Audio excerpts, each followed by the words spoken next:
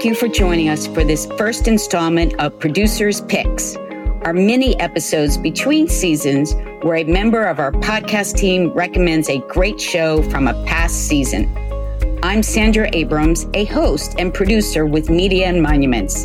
This week, I recommend episode number 10, Navigating Film Festivals.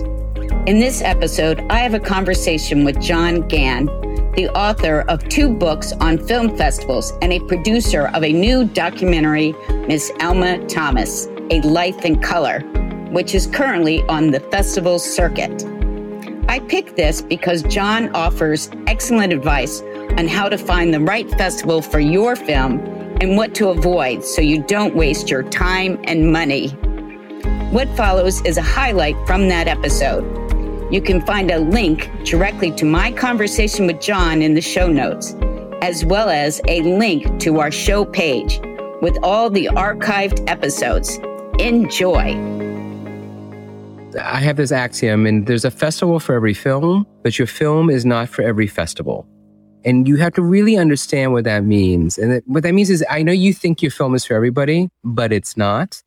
And not all film festivals are for everybody. When you go to a festival website and you look at the photos of people who are at parties, they're very different for different film festivals, even within the same city. They each target a specific audience. And you need to understand who your film is for and who would go to see it in a theater in a festival setting, especially now, which the Venn diagram of those who are COVID concerned and those who would go to a film festival is pretty much the same circle. You have to really understand who the audience for your film is, and then you can start coming up with a strategy for submitting to a festival. I meet way too many filmmakers who call me too late in the process and say, well, I've gone to Film Freeway and I submitted to 150 festivals. What do you think my chances are? And I said, well, you just wasted a lot of money, because instead of maybe just sending out willy-nilly to 150 festivals, if you had done the research and found the 20 or 30 that actually fit your film and the audiences who would probably pay to see it, then you probably down to 20 or 30 festivals, and you would save a lot of money. Your success record would probably be much higher. There's a lot of research that needs to be done. And I know that by the time filmmakers get to the festival part of their filmmaking journey, they're tired, they're run out of money. I don't understand why I can't just apply to 50 of them and hope to get into all 50 of them. It doesn't work like that. And you really need to do the research. And that research is much more than going to Film Freeway. I mean, the copy on Film Freeway is all provided by the film festivals. Of course, they're all going to smell like roses.